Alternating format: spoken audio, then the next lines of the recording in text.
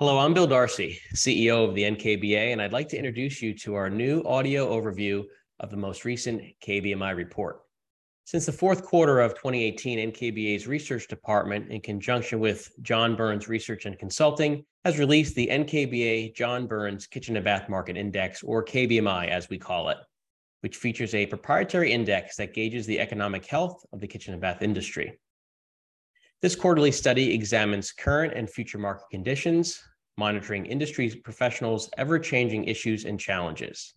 The kitchen and bath professionals who take part in the survey represent all four industry segments: design, building and construction, retail sales, and manufacturing, and are also asked to compare the performance of the current quarter to the previous one.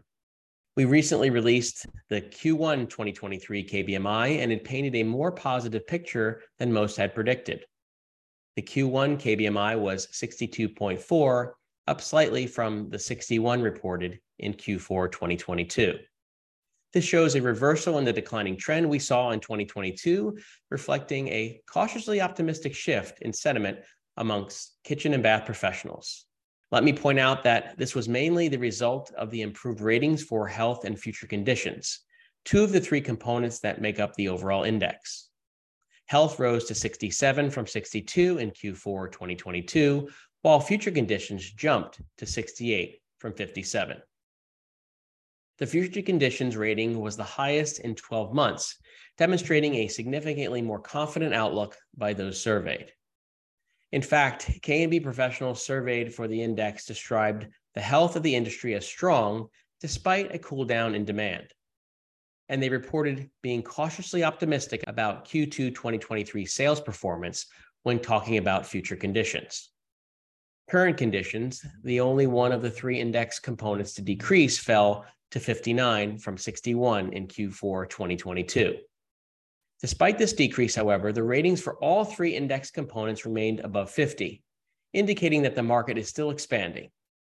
In fact, the overall KBMI has not been below 60 since Q2 2020, at the onset of COVID-19. Now, looking at the individual segments, we see that retailers had the highest KBMI rating of nearly 86. Builders followed with a rating of 64, then came designers with 62, and finally manufacturers with slightly over 58. In addition to having the highest index rating, retailers also reported a rebound for all three KBMI components. Health rose slightly to 67 from the previous quarter's 63. Current conditions were just over 67 compared with 60. And future conditions jumped to nearly 70 from 57. Retailers also said year-over-year growth of 1.5% was better than anticipated, and 75% reported that in-store foot traffic quality was average. Next, let's take a closer look at the overall kitchen and bath industry.